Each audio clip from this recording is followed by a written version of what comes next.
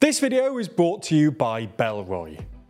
Today, Spain's Pedro Sanchez is poised to remain in power despite protests. The UK Supreme Court strikes down the government's flagship refugee policy, and Xi Jinping arrives in San Francisco to meet Joe Biden.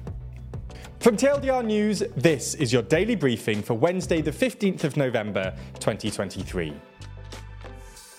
Spain's Prime Minister Pedro Sanchez is poised to win a new term as Prime Minister, as lawmakers begin a debate and eventual vote on his investiture, capping off a long process that began nearly 4 months ago with an inconclusive election.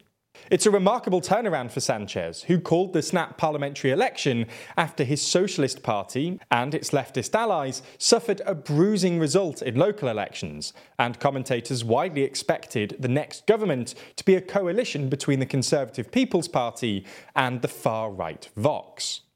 But for the Socialists and their coalition partner Sumar to form a new government, they needed to win the support of Catalan separatist parties, who ended up as kingmakers in the divided parliament.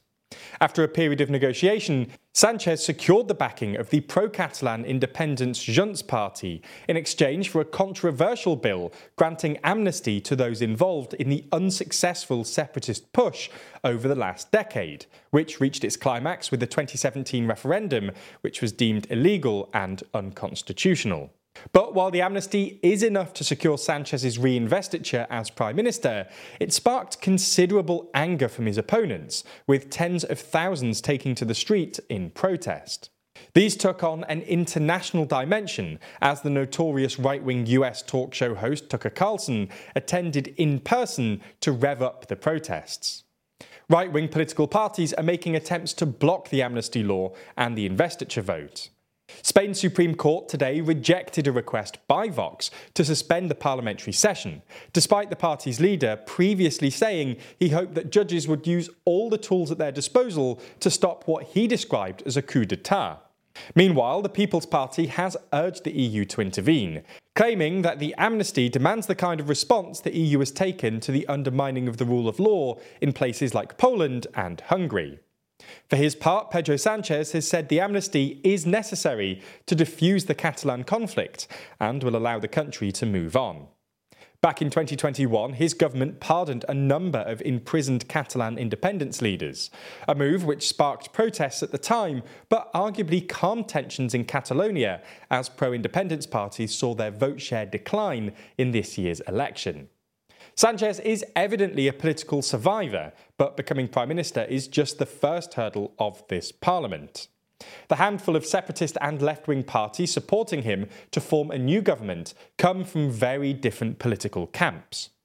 His coalition with Sumar will be a minority government, so passing legislation could be a major challenge requiring a lot more negotiation. There's more on the way, but be sure to subscribe and ring the bell to make the daily briefing part of your daily routine, or just search for us on your podcast app to listen along. In a major blow for the British government, the UK Supreme Court has unanimously ruled that the government's plan to deport asylum seekers to Rwanda is unlawful, upholding a decision by the Court of Appeal. The plan had been the flagship policy in the government's drive to stop the influx of people crossing the English Channel in small boats to claim asylum in the UK. But no flights to Rwanda have taken off due to the drawn-out legal battle. Lord Reid, the Supreme Court's president, said that the court concluded the policy was unlawful because there are substantial grounds for believing that asylum seekers removed to Rwanda would face a real risk of ill treatment. Specifically, that there was a risk that genuine refugees would be returned to their country of origin by Rwandan authorities, a process known as refoulement. The court also raised Rwanda's poor human rights record. The Supreme Court described non-refoulement as a core principle of international law, with protections against refoulement established by several international treaties and domestic UK legislation. The decision has been welcomed by refugee and human rights organisations, and at the time of writing, it's not clear how the UK government will proceed. Technically, the UK court did not rule on whether removing asylum seekers to third countries was lawful or not. It simply ruled that Rwanda was an unsafe country. China's President Xi Jinping has arrived in San Francisco for his first visit to the US since 2017, where he'll meet one-on-one with US President Joe Biden on the sidelines of the Asia-Pacific Economic Cooperation Summit. US officials have billed the meeting as an opportunity to reduce frictions in the China-US relationship, which have been exacerbated by things like their conflicting positions on Taiwan and the South China Sea, China's ties with Russia, and so on. The White House has said that the two leaders of the world's largest economies will discuss strengthening lines of communication and managing competition so it does not veer into conflict. For reference, China cut off direct military-to-military communication channels with the US after then House Speaker Nancy Pelosi visited Taiwan last year.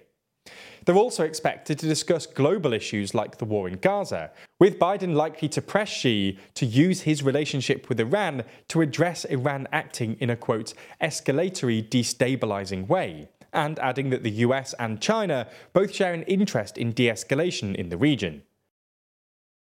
Meanwhile, in Washington, D.C., the US House of Representatives have passed a temporary spending bill to avert a government shutdown ahead of a deadline in just a few days' time. The bill still needs to pass the Senate, where Democrats and Republicans have expressed support, before going to President Biden's desk for signing. The legislation funds the government through to early 2024 in two tiers, setting up two new government shutdown deadlines in January and February. Funding would be extended until January the 19th for some government agencies and programmes, while the rest will be funded through to February the 2nd. The legislation passed the House in a 336 to 95 vote, a victory for new Republican House Speaker Mike Johnson, who faced opposition from some of the more conservative members of his party, who wanted to see cuts to spending, including among other conservative policies. In the end, 93 Republicans voted against the bill, but it was able to pass the House as 209 Democrats voted for it, albeit somewhat begrudgingly to avert a government shutdown. Mike Johnson's predecessor as Speaker, fellow Republican Kevin McCarthy, was ousted by members of his own party angry at his reliance on Democratic lawmakers to pass a previous temporary spending bill. However, the hardline Conservative faction of his party seem uninterested in ousting Johnson for doing the same thing for a few reasons. He's still a relative newcomer, is more friendly to that faction of his party than McCarthy ever was, and no Republicans fancy a repeat of the chaos that surrounded the recent election for the leadership. In some uplifting news, the US Food and Drug Administration has approved the world's first vaccine for the mosquito-borne chikungunya virus, which it described as an emerging global health threat. The FDA says the highest risk of infection is in tropical and subtropical regions of Africa, Southeast Asia, and parts of the Americas, though it is spreading to new geographical areas. It can lead to severe disease and prolonged health problems, particularly for older people and those with underlying conditions. The vaccine's approval by the FDA is expected to speed up its global rollout. Now, when it comes to our journalism, you clearly expect us to provide high quality and responsible reporting. But shouldn't you also expect the same from the products you buy? I certainly do, and that's why for the last few years I've been exclusively using wallets, phone cases and passport cases from Bellroy, which is why I was super excited to hear that they wanted to sponsor some of our videos. As a loyal Bellroy user for the past few years now, I know quite how reliable and high quality their products are. My current phone case, for instance, is beautifully minimal in this stunning terracotta leather. That leather, by the way, is eco-tanned and achieved a gold rating from the Leather Working Group, recognizing excellence in environmental and labor practices. It's also just a beautiful, high-quality material that, in my experience, only gets better with age. Bellroy don't just talk about their environmental credentials either. They're also an officially certified B Corp company and have upcycled 10.5 million plastic water bottles, used 60,000 kilograms of industrial nylon cutoffs, and saved 15 million litres of water by using dry tan leathers. Their products are also just great to use. Designed around principles of minimalism, all of the Bellroy products that I've bought have been beautifully designed and easy to use, with their bags optimizing for functionality and efficiency, and their wallets are slimline enough to fit into any pocket. So find out why I've been using Bellroy for years now, and check out their huge array of products by clicking the link in the description. Plus, when you do, you'll get 10% off anything you order. Thanks to Bellroy for supporting the channel, and thanks to you for using our link.